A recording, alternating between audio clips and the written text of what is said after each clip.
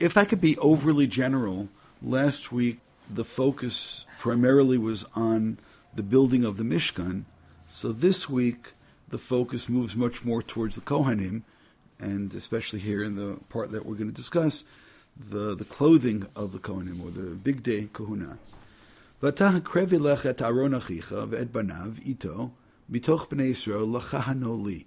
So here we find this formal declaration that Moshe is told to bring Aaron and his children to Hakrev Elecha, bring them to you, in order l'chahano li, in order to become Kohanim for me. Aaron, Nadav, Avihu, Elazar, V'itamar, b'nei Aaron. And if we were learning Parshat Pinchas, then we would be intrigued about, Pinchas' inclusion or exclusion. Vasita, and what you should do is to make Bigdei Kodesh la'Aharon Achicha l'Chavod u'l'Tifaret. And you should make, I do want to break down those words a little bit. Bigdei Kodesh, the easiest way to translate that would be holy clothing for your brother Aaron, l'Chavod, for honor u'l'Tifaret. Yeah, that's not working, is that? Vasita Bigdei Kodesh la'Aharon Achicha l'Chavod u'l'Tifaret. That you're going to make holy clothing, I guess that's the best way to translate it, for your brother Aaron, l'kavod, for honor, l'tifaret, or l'tiferet. That is, again, I'll use the word glory right now, or beauty one could use, but we'll say it like that.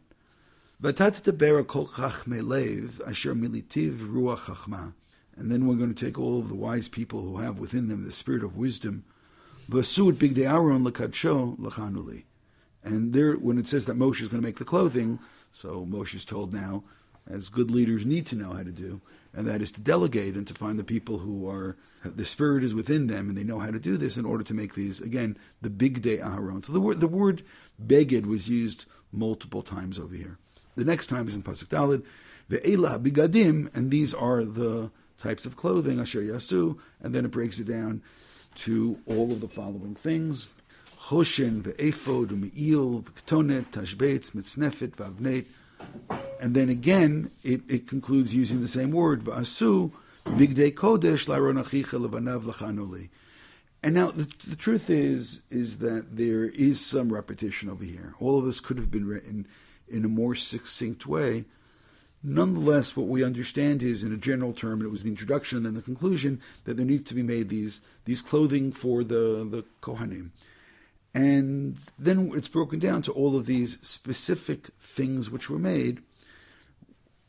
Reading the rest of the section goes in and tells us a little bit more detail about what each of these things are. Although we're not told in the Torah why or what exactly is the need for each one of these things. One who actually, studies this section properly, and together with some other places, and looks at the Mishnayot, and maybe specifically the place to learn some of this would be on the Mishnah of Yoma. There's certain clothing for the Kohen, and there's certain clothing for the Kohen Gadol. There's certain clothing the Kohen Gadol wears outside, and there's certain clothing that the Kohen Gadol wears inside the Holy of Holies. The only other thing you need to know is that every single time the Kohen Gadol switches the clothing, he also needs to go to the mikveh. So that then explains the various times that it keeps saying that he goes and that he immerses and it comes out and so on. So essentially, each time clothing is changed, it needs some kind of almost like a holy preparation in order to change the clothing. So I do want to pause for a second and just to give a little bit of reflection regarding the concept of clothing, even though that may sound very funny. Clothing is something, and you know what, I'll even say it a little bit stronger. If we look at clothing from the Sefer Bereshit perspective, and I'm not going to be all-inclusive, we start off in the very beginning with an unfortunate description where we're told that Adam and Eve initially in the Garden of Eden were naked, a rumim, even though immediately before that we're told that the serpent was a rom more than all the other animals, and that seems to be a really interesting juxtaposition of being sly or clever on the one hand, and on the other hand, being naked. So you have this duality which is being presented, but of course it's only after they partake from the tree of knowledge and good and evil, where the realization comes upon them that they are in fact erumim. Vatipakachna einei shneim. V'yedu, the word yedu, of course, connected to the tree of knowledge, Eitz Hadat Tov Ra. V'yedu shneim, v'tuba einei shneim, v'yedu ke'erumim heim. V'yidperu alei te'ena, v'yasu lehem chagorot. So that first introduction of clothing is really the most minimalistic, and its purpose is not like clothing is going to be in many other instances moving forward. This is clothing to prevent nakedness. There's a very big difference of, somebody, you said you had a wedding yesterday of a grandson, so you may have given a little bit of thought beforehand, what are you going to wear? And it's just not, I don't think either of you say, well, let's just pull out the old alei te'ena. I mean, what else does one possibly need before one goes in? Because again, an alei te'ena is the bare minimal to prevent nakedness, but it's not really clothing. And it's actually quite touching when you get to the end of the section, when even though man is estranged from God, and even though man is going to be expelled from the Garden of Eden, Vayas Hashem Elokim la'adam u'lishto ketonet or vayal bishem. He makes for them leather clothing, and then they are clothed. But there are those words that I think need to be paid attention. They make for themselves chagurot, which I would say it's more like belts or more like a loincloth or something like that. But when it comes to what God does, God makes ketonet or leather ketonot, vayal bishem. And the word vayal bishem is really also interesting. There are those who claim that vayal bishem means, or levush means, lo busha. So a person should not be embarrassed. Lo malbush, levush, is lo busha, is to take away embarrassment, which of course is interesting because what they had done already, this minimal clothing that they put on, was to take away embarrassment, but God understands that that's really quite flimsy and that's not going to do them all that well, and wearing something which is more sturdy, made of ore, part of the thinking goes, there's this wonderful midrash that the clothing that they put on was actually snakeskin. That the snake had shed its skin, so they were wearing snakeskin over there, some kind of temporary victory over the serpent. But as I said, it is quite interesting to have this Shmot perspective of clothing, whereby we're going to make the whole clothing holy.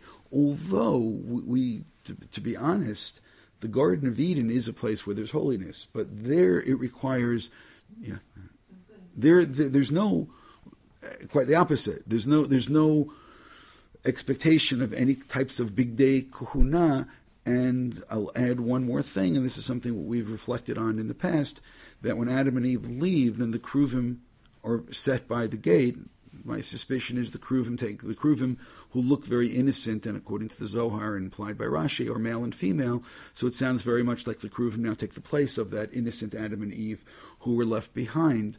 But of course now we're no longer in a world of innocence. We're in a world where innocence has been lost.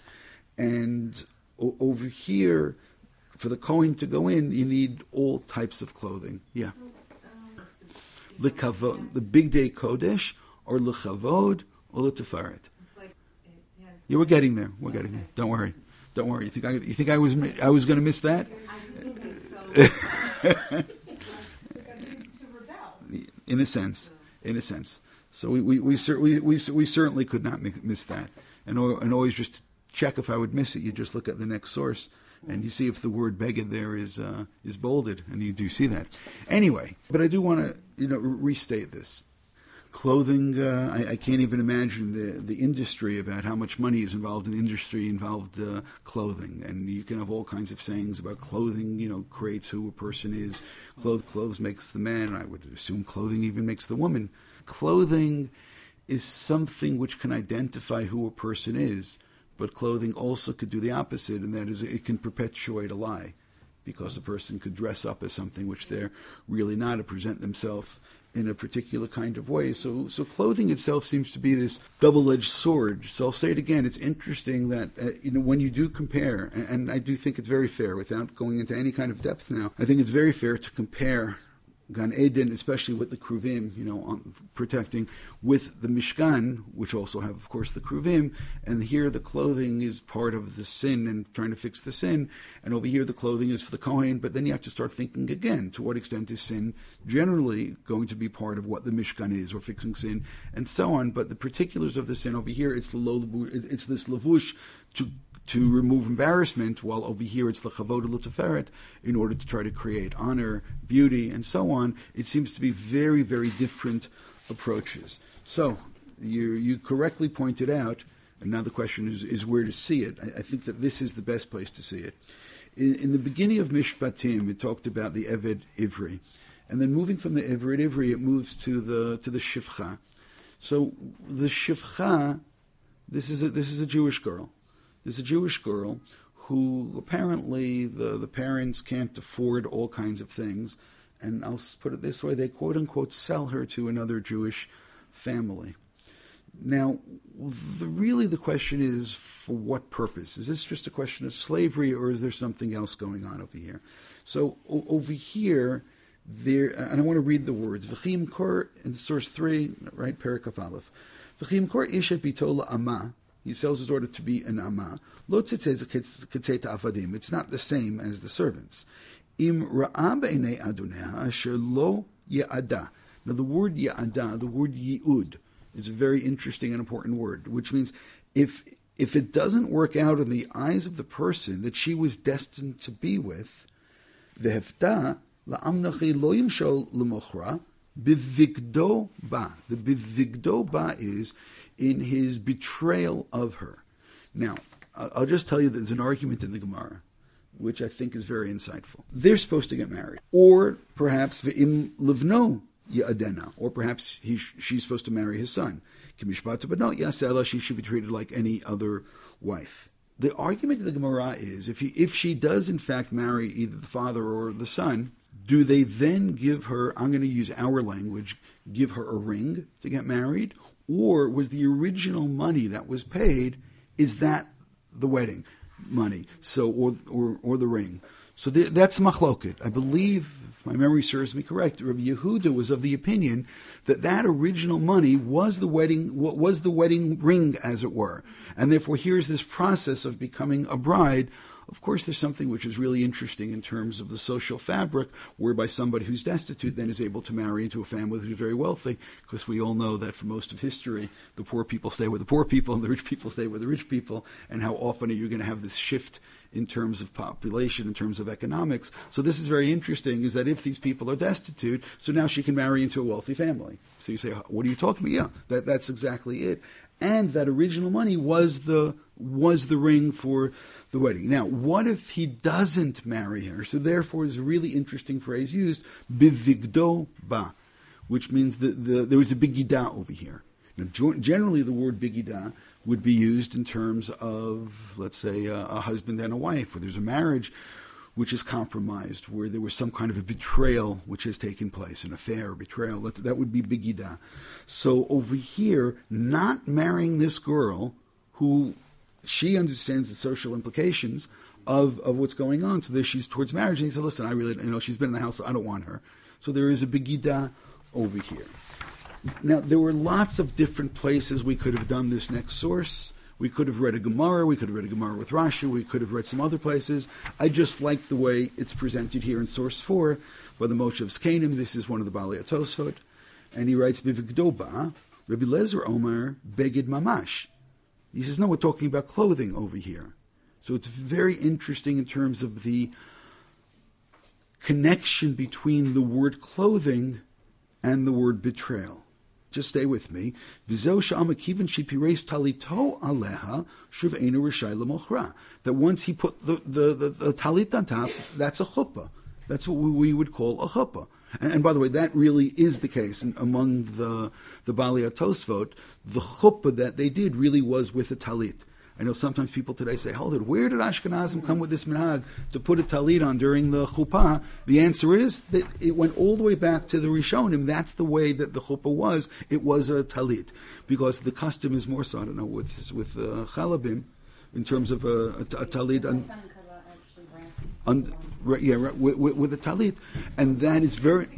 Yes, and that is very much a Sephardic custom. So when Ashkenazim do it, people say, "Oh, why Ashkenazim follow the Sephardim?" So I'm going to say it again. This is not just like a side point over here by Tosfot that spread the talit on top was the chuppah which they used back in those days. So over here, again, once the talit was spread, which means there is this understanding of that a wedding is taking place. By the way, furthermore, for Ashkenazim, they didn't generally wear talitot before the wedding, that acquiring a talit was also part of being married, because there is some kind of a limud about that as well. Not in the Gemara, but by later authorities. So anyway, let's read it again then. Rabbi Lezer Omer, beged mamash, v'zeu she'amar kiven she'preis talito aleha, once he spread the talit on top of her, shuv einu rishai l'mochra, v'yalifla, and it's learned from mitafaseu bivigdo gaba Yosef. And this is learned that when she grabbed the clothing regarding Yosef. Now, poor Yosef. How did Yosef just now get dragged into all of this? So slow down and wait a second. We will return to Yosef B'li Neder. Rabbi Kiva Sover, and this is the important part. This is what we could have learned from the Gemara directly, but it's a little easier here. Rabbi Kiva Sover, Lashon Begida, Vidoresh kevan shebeged bashuv einu rishai l'mochra. Rabbi Akiva understands that it's that the beged and the begida. I just want to read one more thing. If he put it here, shebeged bashuv einu rishai l'mochra. V'gam ken doresh mi vigdo shel Yosef lashon begida. Shesover command to Omer. So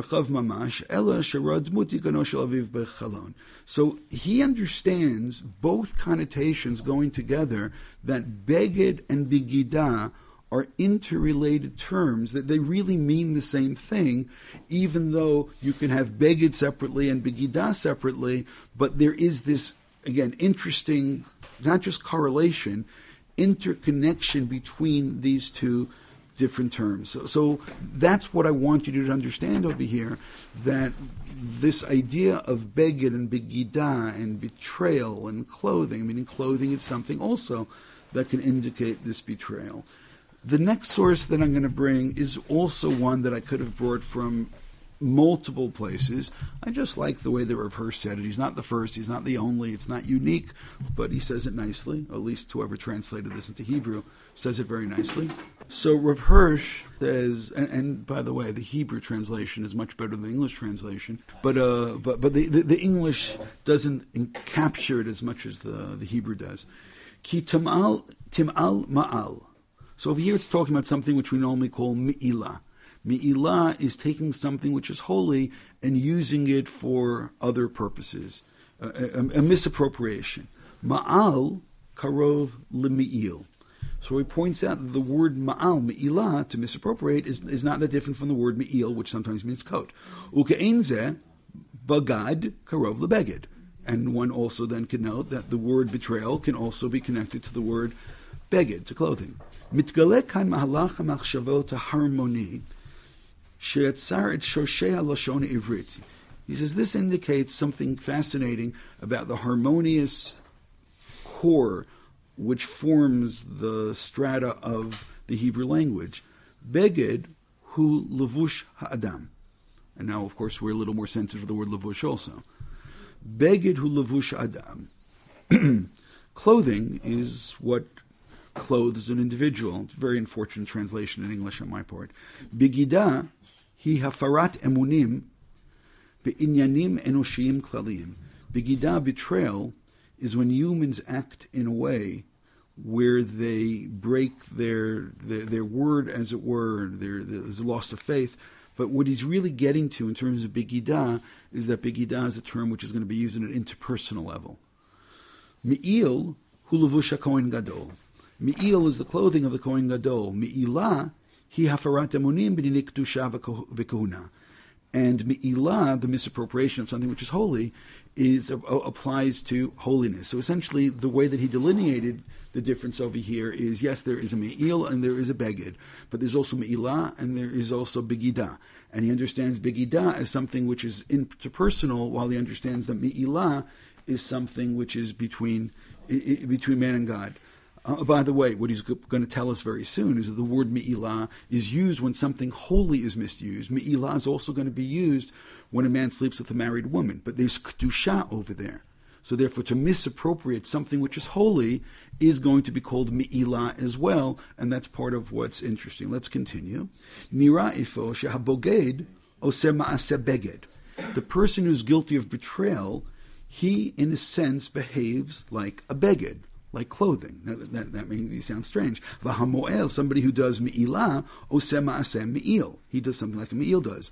Bigdo shel adam hu siman la'ofyav. Clothing of a person is indication of one's character, which means many of us will judge people, right or wrong, when we see the way that a person is presented in terms of their dress. Bigdo shel adam hu siman la'ofyav. Im he'iminu bi ka'adam, v'ani machzev be'uman zeh, mitbarer shayiti rak boged, greda. But if what I present and what I end up being have a lack of consistency, then it turns out that the bigadim behaved, in a sense of bigida, and therefore there's betrayal over here. Klape chutz ani nir'eh ka'adam. On the outside, I look like a particular type of person. Ach ein kan ela masecha shel adam. But the clothing is only a mask. V'chein ma'ul, and also when we have the word me'ilah, Hayu rishaim litzvot mimeni, sheruach kuna tif'om bikirbi. There are those who could have looked at this and thought that the spirit of the Kohen is what beats within. Ach lo ita alai ela masecha shel kohanim, but rather what I did is that I presented myself with a mask of kohanim.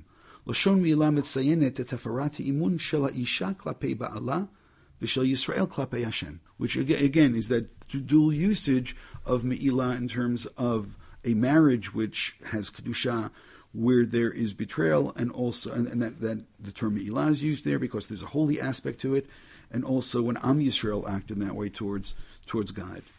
So I'll say it again. It really is interesting, and again, he's not the first one to notice Bigidah and Milah and Lavush and so on, and that these terms have just this interesting duality to them, but I just think he said it in a very nice way.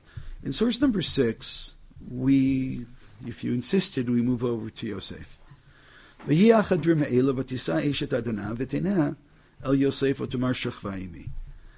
And it came about that after a while, by the way, the previous verse was how good-looking Yosef was, and she says that she would want him to sleep with him. And he refuses.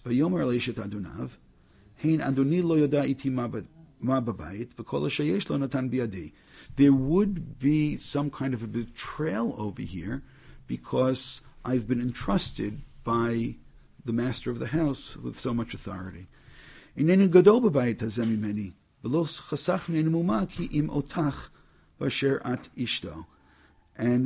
nobody here has more authority than I do, and he's entrusted me with everything except for, obviously, you, because you're his wife. And how can I do something which would be such a betrayal? And then he ends in as well, and on top of all of that, that would be a sin against God, which goes back to the Me'ilah aspect of it. But whether that spoke to her or not, Egypt was not the most moral place. Right? Don't go into that now. Yosef yom yom, and as she kept on pressing the issue day after day, v'lo shama, and he did not listen to her, l'shkovetzla, liyotima, to lie with her, to be with her, v'yika yom hazeh v'yavo abayit lasot malachto. And one particular day he came in the house to do his work. Now, among the rabbis, unfortunately, they pick on Yosef. There's no reason to pick on Yosef. The verse really sounds quite innocent. He goes in, to do whatever work he has to do, and they pick on him as if to say, well, didn't you know there was a woman in the house? Did you know that she was interested in you? Why did you put yourself in this position at all? Which means you should have been a lot smarter. And by the way, there is a lot to be taken from that about how we need to be smart, and the problem very often is not the thing that somebody did, but they put themselves in a position beforehand. Stay away from putting yourself in that position. And as I said, they blame Yosef for this. they blame Yosef for this, but it's almost like it's not fair that they're blaming. But some say he goes in l'sot melachto is a euphemism. He goes in and he wants to really be with her. Ve'einish manshei habayit sham bebayit, which is again all the reason that he shouldn't have gone in, but he does go in. V'titbesehu bivigdo. And she grabs him by, and over here, it's the one we then begin to wonder. And that's what we saw before in terms of Rabbi Kiva, in terms of the dual usage of Beged. Did she grab him by his clothing, or did she grab him by his betrayal? Was there a betrayal by him walking into the house in the first place? Was there a betrayal by walking in and putting himself in a position with this woman who was obviously interested in him? Or for that matter, did he go in with actually the intention of being with her, which is the way that some of the rabbis read it? Don't shake your head. It's machloket, Rav and Shmuel. You can say you like Rav or you don't like Rav, you like Shmuel, you don't like Shmuel, but it's important to understand that there are two ways that they read this. As I said, I'm very sympathetic to one of the ways, but it's interesting that once you realize there's another way of reading it, then the word bigdo becomes something else, because the innocent way of saying he just went in and didn't expect anything, and then she grabs him by his clothing, so that's the way that we were taught it in school. On the other hand, if you say that he actually did have other intentions when he walked in, then she grabs him by his betrayal. And that's why the bigdo then becomes connected to the bigida. Lemo shechva imi. Vayazov bigdo, but he leaves the bigida or the beged behind. Again, you can now decide which one it was. Vayanos vayitzei achutza, and he runs out. Vayikra toki azav bigdo biyadav vayanos achutza, and then she starts and she creates her own narrative as to what it was that had taken place. I will point out, and then we're going to give you equal time to speak as long as you want. We I'm kidding about that. We will. One second. We will. Quite. We will note soon that when the Gemara speaks about this, it actually somehow remarkably connects this whole scene with the Kohen Gadol. So how it does that, so give me a second, because that's going to take us back to where we began. So I'll say it again. Yosef is a young man. Other young men and older men, very old men, make mistakes. Yosef actually walks out of this situation really quite heroic. He gives the speech beforehand. He runs out, and he's going to suffer greatly because of his decision that he makes.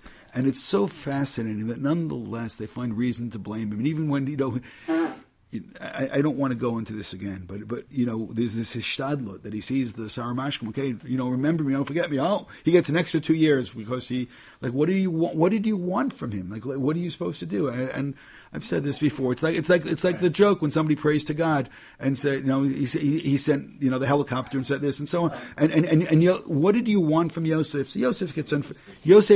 I do, but not now. Sure you do. I do. It's the only time. I'll tell you what, David. I'll tell you exactly what it is. If you look at all of Yosef's times that he speaks in all of Bereshit, it's the only time he sounds like a victim. There's this victimhood to him, and that's what Chazal don't like him as a victim. It's that victimhood. Every other time, this is God's plan. This is which means Yosef always speaks of God, and that one time he speaks as a victim. I think that's what set Chazal off and saying, no, you're not a victim. You're part of a much larger plan. The Gemara in source number 7 is going to tell us, go back to where we began about the Bigdei Kahuna, and is going to tell us how each one of these things, these elements about the Bigdei Kahuna, each one brings about, for lack of a better word, we'll say kapara, which means it's not just the korban that the Kohen or the Kohen Gadol is going to bring. It's not just the avodah. It's the clothing itself brings about. So just quickly, we'll look. Amar Rabbi Anani Rabbi Sason Lamanis Machar Parsha Bigdei Kuna LaParshat Korbanot Lomad Lachama Korbanot Mechaprim Af Bigdei Kuna Mechaprim. Just like the Korbanot bring about kapara, so do the clothing themselves. Ktonet Mechaperet Al Shvichut Damim. And why? Guess what? We just got right back to Yosef again, right? We just got back to Yosef. Of course it does. V'yitpalu et ketonet badam. So they took it slow. Michnasayim mechaprim al gilei arayot. Tichtiv asu lehem michnasei bad lasot besar ervam. It's nefim mechaperet al gasei ruach. Kidu Rabbi Chanina yavod davar shebagova v'chaper al maaseh gova. Avnei mechaperet al hirur alev. Ahichadita choshen mechaper al hadinim dichtiv v'asita choshen mishpat. Efod mechaper avodat kochavim. And now part of the thing that the Gemara is going to find difficult with all of this is, hold it, we didn't realize that avodah zarah we get kapara. We didn't realize that when it comes to some of these other sins that there is kapara, and that's going to be part of the discussion moving on. But we're going to stop. There's one more dramatic place where the Gemara is going to be speaking about, where the Torah is going to be speaking about clothing, again, in Bereshit specifically, where it may actually be one of the most dramatic scenes of Bereshit. When it comes down to what are dramatic scenes, you have the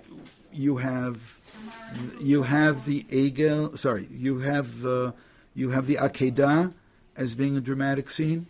You have Mechirat Yosef as being a dramatic scene, and Yosef revealing himself as being a dramatic scene. But you also have one other, and that is when Yaakov goes in and dresses up as Esav, and that for us today actually is the most important one. And the reason why it's most important is because we've talked about this duality in terms of clothing, that sometimes clothing reveals who you are, and sometimes clothing is going to cover up who you are. And there's probably no better place than this place in order to understand that duality. So again, in source number 8, Vatikach Rivka et bigdei Esav. So I hope you appreciate. Yaakov complained, but we don't look alike, we don't feel alike, we're completely different. So I hope you appreciate that the word beged is used in this, because what's going to take place is he's going to cover himself up with somebody else's clothing because he's impersonating somebody else. So there is going to be some type of bigidah. You can decide if the bigidah is towards Yitzchak or the bigidah is in terms of Esav. But this isn't glatt kosher. Let's put it like this, or for you chalak. Vatikach Rivka et betrayal. Et bigdei Esav bina gadol hachamudoto she'ita b'bayit vatalbesh. So it's interesting, again, you have that dual usage of levush, lo busha, and bigadim over here. Et Yaakov bina katan, which, again, I think all of us recognize that there is a betrayal taking place. Ve'et orot k'diyeh hizim hilbisha al yadav al chakat tzevarav. V'yigash Yaakov El Yitzchak Aviv V'yimushehu V'yomer Kol Kol Yaakov Yadayin De Esav V'lo hikiru Ki hayu yadav Kidei Esav Achiv Seirot V'yiverchehu. So I want to pause right now, and I want to read something. We'll see how much and how far we go. Some of you will appreciate this more, some less. So let me explain what it is, and then we'll try to understand. In source number 9, we have from a book which is called Pachad Yitzchak. This on the next 2 pages is what's called Inyan Vav. This is chapter 6. I added some footnotes and I added the Nikud. Neither are necessarily perfect, but who is? So I want to start, and those who don't know, the Pachad Yitzchak is from Yitzchak Hutner, who was our Shiva of Chaim Berlin, and he starts off actually as a lot of the Purim book does. Sometimes there's this absolute distinction between Purim Torah and Torah that you say on Purim, and sometimes there's no distinction between the two. And he starts off and he says the following: Bishat Sudat Purim, during the Purim Suda. So now a Purim Suda with the Rosh Hashiva could be one where there is a great deal of sod going on. There's a great deal of sod being revealed. Bishat Sudat Purim, Sha'al Echad Min HaMisubim, one of the people, one of the guests, it's one of the Talmidim, one of the people who was sitting around the table, asked the following question: Hinei hapizmon Shoshanat Yaakov nitkabel b'tfutzot Yisrael b'torat zemer simchat Purim. The song Shoshanat Yaakov has been accepted as one of the things that we sing. Now, I want you to look for a second at footnote 2, just to understand the Shoshanat Yaakov. Shoshanat Yaakov is what very many people sing. Yes, it's also said by some after the Megillah. Shoshanat Yaakov, Sahalav is Samecha, Birotam Yachad Tchelat Mordechai. Shuatam Hayita Lenetzach. So there is a lot to explain in that half of a line. It's not what interests me today. It's the next part. It goes and then it says, Arur Haman Shabikesh Abdi. Cursed be Haman who wanted to wipe me out. Baruch Mordechai Hayudi. And blessed should Mordechai be Mordechai the Jew. Arur Zeresh Eshet Mafchidi. Brucha Esther Ba'adi. Arurim Kol Rishaim Bruchim Kol Tzadikim. So now we say this again after Megillah, and people sing this on Purim.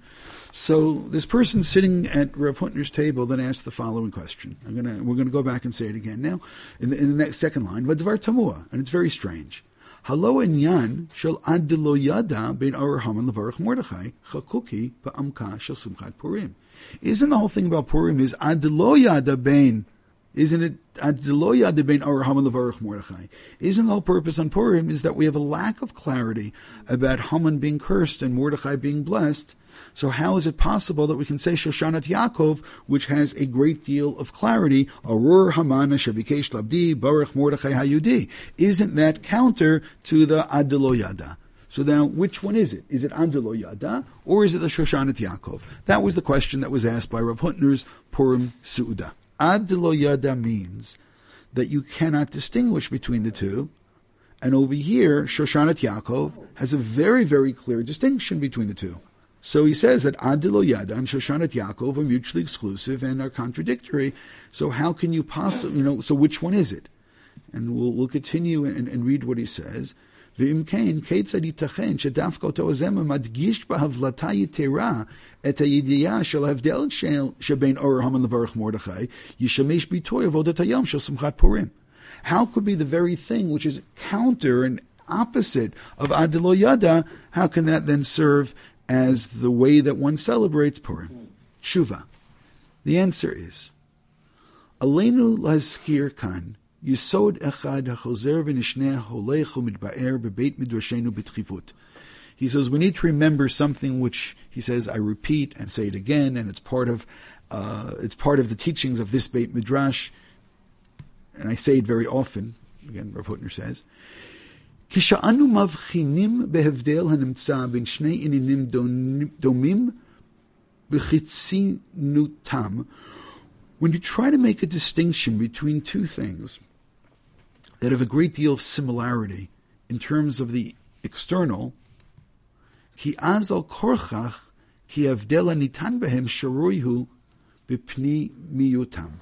Then the real difference is revealed as being something within the essence, something which in the internal. K'chol asher tirbena hashichvot elyonot asher behem shaletu adimoy. The more that you have outer levels, or for our terminology today, outer garments which are covering up and making the two look as similar as possible, kain leumat zeh, yitbarer lefanenu omek mikoma shenukudat havdalah. Then we have to search internally to find the distinctions. V'kacha noledet hi hahechi timtza shel avodat hakarat hashva'a l'shem hakarat omek havdalah. And therefore, as we dig, then it becomes more and more revealed. V'kol sugei havdalah hanimtzim b'Torah ein limtzo havdalah yoter gedola me'she havdalah b'hargilut diyom haKippurim. He goes, the place that we find this more than any other day is Yom Kippur. And I will add one thing about this. There is a certain sense, certainly within Chazal, of when Yaakov goes in, Lefnai v'Lefnim, to Yitzchak, and there's a certain sense of Kohen Gadol walking in. He's going in to his father to receive the bracha. And now the question is, will he be cursed or will he be blessed? Just like every Kohen Gadol, how is this going to work out? But he makes a note that on Yom Kippur something really interesting happens. What we have is a real distinction. We have a real distinction, and it takes place b'hagrala de Yom Kippurim. Now, I want you to pay attention that Purim and Yom Kippur, which we know has a certain similarity, but on Yom Kippur, the essence of the day is going to take place when you do a Hagrala, which is the Hebrew word for Pur, and you do the Hagrala between two things, and one is Lashem and one is La Azazel. I also want you to note the Mishnah, which is in footnote number 4. Shnei seirei Yom Kippurim mitzvatan shiyu shneim shavim b'mar'eh uvekoma uvedamim ulekichatan ke'achad. That the mitzvah is to take 2 goats that look as similar as possible. And Rav Hutner will say that when 2 things, in a different essay, when 2 things are supposed to look as similar as possible, we have a word for that and we call it twins. That they're supposed to be twins. And of course the twins that we're most interested in terms of Bereshit is going to be Yaakov and Esav. And what he's getting to with a lot of this is that Yaakov and Esav are going to be confused, which means, we'll read this inside if you want to, which means who is the first one who was Mikayem, who fulfilled the obligation of Ad Lo Yada? And the answer is Yitzchak. When he says Akol Ko Yaakov Yadayin de Esav, when he gets completely confused between the 2. And what happens as a result of that confusion? Then all the brachot go to Yaakov, which means then the clarity takes place, and Esav ends up essentially really being sent away, and the distinction is going to be, which means what's going to happen in Yom Kippur, Achad La Hashem v'Achad La Azazel, is already really going to be taking place in front of Yitzchak, but all this is going to happen because of the Bigadim. All this is going to happen because Yaakov puts on the big day Esav, which means the big day. And you know what? Let's even say all this a little bit differently. There's a custom, which is actually cited in the Shulchan Aruch and the Ramah, that there is a custom to dress up on Purim. Can't you imagine that somebody would have said a long time ago, what are you, crazy? You know, all anti-Semitism goes back to that moment that Yaakov dressed up as Esav, and Esav has hated us ever since then. Which is, how in the world can we continue to dress up, especially people who dress up like, various enemies along the way? How can you do this? All the problems we have are because of this. I mean, what Rav Hutner is really telling us over here, it's not all the problems that we have. It's that all the blessing that we have is because of this. Which means ultimately, sometimes you need there to be 2 things presented as if they look exactly the same, but that's just the external. And that requires of you then to dig deep and understand what really is the distinction on the inside, because then you get complete clarity. So let's read a little bit more now. Let's read it. Let's see some of this inside. B'kol sugei avdalah Torah, in limso avdalah yoter gadol miyashav avdalah b'agvala b'yom kippurim. Gorel achad l'Hashem v'gorel achad l'Azazel. Chuda shel havdalah hazu oketzet hi et habasar ad she'anu mizda'azim mamash limikra shnei hagorelot halalu b'mishpat echad. Meaning, it's almost, it's shocking, how can you even say one sentence, one Lashem and one Lazazel? Aval dafka bikan, b'makom havdalah, hamuchletet, b'mlo tikifuta, here, specifically, with the similarity, with all of its power, nimtzet lanu avodat hashva'a, b'mlo diktuk chumurata. Ki lefi halacha shnei asirim halalu, Lashem u'Lazazel, tzrichim liot shavim b'koma b'mar'er u'v'damim. That's what we saw from the Mishnah. Hine oto adam ha'osek b'lekichat shnei asirim halalu, v'omed al hamechir b'chtei lahashvot et shnei asirim b'damim. That when the 2 are chosen, they have to look as much as possible the same. L'cha'ora, harei hu mitasek b'avodat hashva'a v'dimuri shnei inyanim la'adadi. I mean, you would say they're exactly the same. Aval b'ma'amakim, when one looks deeper, harei ha'malach hafuchu. Right? Hafuchu. Min hakatzeh al hakatzeh. Ki kol hatipul hazeh, all of this involvement, einu ba'elu legalot ulevarer et omek amuka shel havdalah asher b'pulat hagorlah. Ki lefi godel hariboy shel hashtachim, meaning the external, hachitzoniyim, on the outside, asher hashivyon tofes bahem, which the superficiality leads you to, kein l'umad zeh, holechet hi havdalat hagorlah v'choderet lema'amakim yoter gnuzim. It takes you to the place which is deep and secret sometimes. Hinei ha'se'ir hakadosh l'shnei asirei yom kippurim alalu, hu ish ha'se'ir harishon. Who is really the core of the Seir LaAzazel? It was that first person who's connected to Seir, the person who, when he was even born, was very hairy. Halo Esav ish Seir. Havdalah ben ha-Seir hazeh ben achiv tzricha hi l'chdor. B'shechva ha'muka b'yoter shuriya mitachtam shel kol minei ademyon v'sugei ha'shivyon ha'sholtim b'kol ha'shtachim al-yanim ha'tzafim al gabav shel omek havdalah hazeh. והכתוב צווח ואומר, הלא אח עשב ליעקב, ואהב את יעקב ואת עשב שנאתי. כלומר, תהומיותה של הבדלה שבין עשב ויעקב מתבררת היא דווקא אחרי עצמה הכרה באחווה ובדמיון שבשניהם. It's only after you look at the similarity can you understand the difference. וזה הסוד הנורא של אהבת יצחק לעשב. And that is the awesome secret behind the love of Yitzchak for Esav. הבדלה בין יעקב לעשב מפעממת היא במעמקים כאילו עד שהיא צריכה לעבור דרך השוואה יותר נשגבה. והשוואה יותר נשגבה שבה עשב מדמה ליעקב. היא אהבה שזכה לעשב מבית אבא. It's only because of the similarity that Esav had to Yaakov, which is why Yitzchak loves Esav. It's only because there's a similarity on that side as well. They're twins. They're far more alike than we like to believe, but on a superficial level there's a similarity. And it's the similarity of Esav to Yaakov is where the love of Yitzchak comes from. Lumat zot, gam havdala yoter tehumit, beyoter yisodit, bein zechiotem shel Esav v'Yaakov, nishtarsha beveit Abba. כי על כן ההבדלה הזו גנוזה היא בחילוק ברכורותיו של יצחק ליעקב ולעשב. And it all comes down to the blessings. ובכדי שההבדלה הזו תפעול בעומק שאין אחריו עומק, and in order to get to this point where it gets so deep that there's nothing afterwards, there's no depth afterwards, מן ההכרח היה שההבדלה התהומית בין ברכותיו של אבא תתגלגל דרך השוואה נשגבה של אהבת אבא.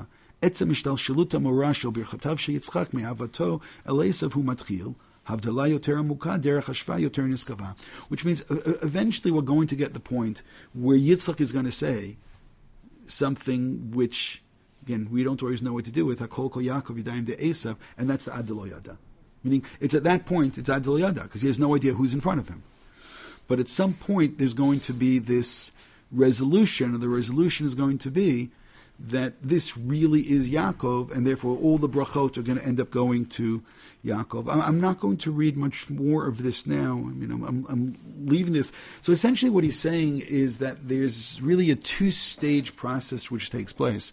One stage is the stage of confusion in order to get to the point of clarity, which means you have to have the confusion between Baruch Mordechai and Or Haman and Ad lo yada, like Yitzchak was, but once you compare and everything looks the same, and by the way, that's the clothing. It all looks the same because Yaakov is wearing Esav's clothing. That's all the external. And then that forces you to go inside. And then once you go inside, then you realize the depth of the incense, and then Achad Lashem v'Achad Lazazel, which means that the Pur of Purim is actually connected to the Goral, which takes place on Yom Kippur. But as I'm going to say it again, at the core of everything that I just now said, there really was this issue of the clothing of, now you can decide.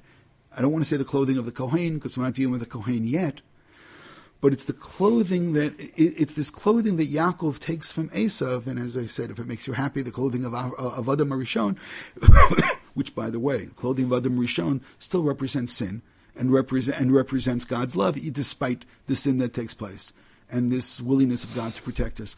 But nonetheless, what you see then is that if this really serves as the archetype of entering into a place which is holy, like the Kohen is going to do, then, and where we started this week, okay, maybe we already forgot, how we got to where we are right now, and it seems to be such an important element to be wearing the right types of clothing which are going to bring about kapara. So now I'm going to say it again. Clothing can do two different things. Clothing can cover up who a person really is, or clothing can reveal who a person is. The process that takes place on Purim, including the continued custom for people, right? It's in source 11. Hagal, Masha Nagu Lavosh Partsufim Bepurim. And by the way, rabbis don't like the next line. V'gever lovesh semlat isha v'isha kli gever ein isur b'davar. By the way, all the later authorities, they try to nuance it. Doesn't really mean that. It means something else. But as I said, the Ramah actually says, and you see clearly that's what people were doing. It really was mitoch simcha. But what I wanted to point out is that if you really think about it, this custom which the Ramah identifies of people dressing up on Purim is not in and of itself some, okay, let's just be happy. No.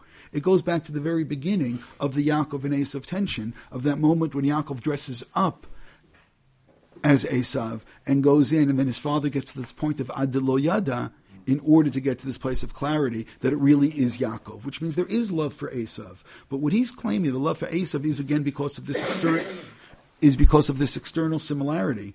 But when things look the same on the outside, if everybody's wearing the same uniform, right? All the girls in Beis Yaakov all wear the same uniform, then how do you know which one to marry? That means you actually have to get to know them, right? It's uniforms identify who someone is, but also covers up who somebody is. Which means that all clothing does this duality. All clothing is both something which reveals something about the person, but there's also some type of a betrayal which is taking place. Now the question is, what's the core? Does the core in the inside match with what's presented on the outside? Then there's no betrayal which is taking place. But as I said, that's something which is more complicated. But as I said, just again to see the path that we took, is that when we went back to the beginning of Bereshit, we see right there already how clothing is something which is really quite significant and how that clothing is introduced. And again, there is this embarrassment, humiliation, and there is this expulsion that takes place. When we moved over, and yes, there were other places that I skipped. The Yosef story with the clothing is fascinating, but what I skipped before is the Gemara, which was found in number 10. It says that Yosef sees the image of his father, but that's not all that it says. That's not all that it says. Let's take a look. Amar Rav Chana bar Bizna, Amar Rav Shimon Chasida. Yosef shekidei Shem Shemayim beseter, hosifu lav ot echad mishmo shel Kadosh Baruch Hu. This goes back to how Yosef's name was written on the ephod. That's right. That probably that is the discussion over here in the Gemara, which means this is a Gemara about the ephod. Yudah shekidei Shem Shemayim befarhesia nikra kulo al shmo shel Kadosh Baruch Hu. Yosef Mahi Dichtiva He Kayom Azeva Yivo Abayta Lasot Melachto. Rav Yochanan Melamed Sheshneim L'Dvar Aveir Nit Kavnu. So here he gets accused. Yosef is accused that he wanted to sin. She wanted to sin. He wanted to sin. Vayavo Abayta Lasot Melachto. Rav Vishmuel Chadamar Lasot Melachto Mamash. He was working that day. V'Chadamar Lasot Tzrachav Nichnas. More of an intimate type of needs that he had. Ve'in ish man she'abayit. That's the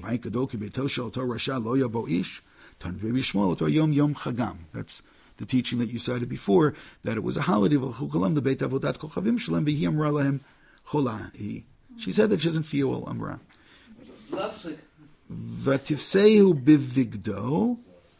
She grabs him by his clothing,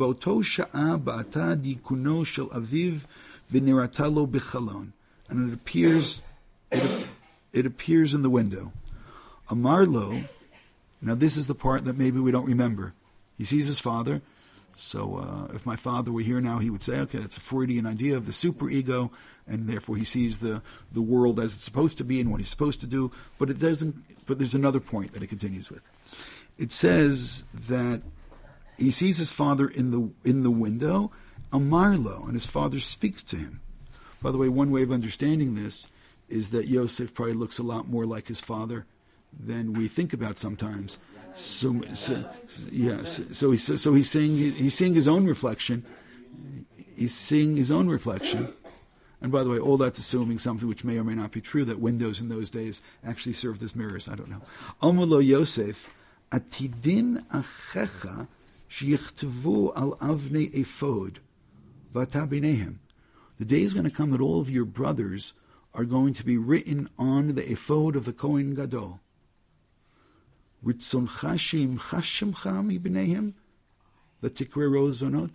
Do you want your name to be cut out and you're not going to be part of the family? Now, this is such a fascinating comment. Because first of all, what in the world does the Kohen Gadol have to do with this? So now you realize the whole scene of Yosef with the Beged in the Big Day Kahuna is so much stronger than you realized before. The second point is, Yosef's been kicked out of the family already. And his father's saying, oh, you want to not be with the family?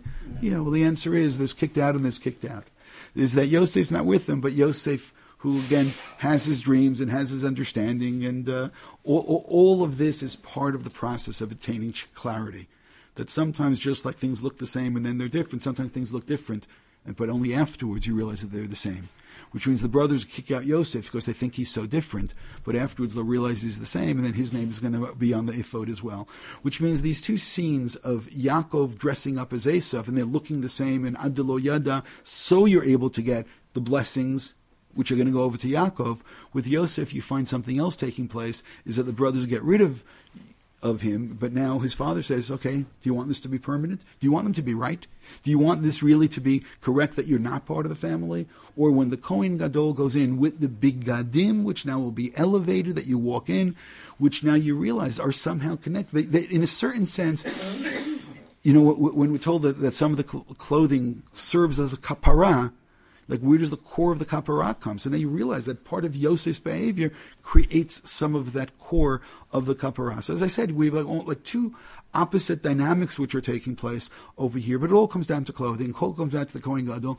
And I think it's interesting because in most of our memories, we remember that thing about Yaakov and Yosef appearing to Yosef, but I think we tend to forget the conversation that took place. Do you want to be on the ephod with your brothers or not? And it's when it's Yosef runs out of the room, and that's when he gets the extra letter. Yosef adds a hey. Then it becomes the name of God appears at least partially in Yosef's name with the extra hey. Yes. That's the way apparently it was written on the ephod.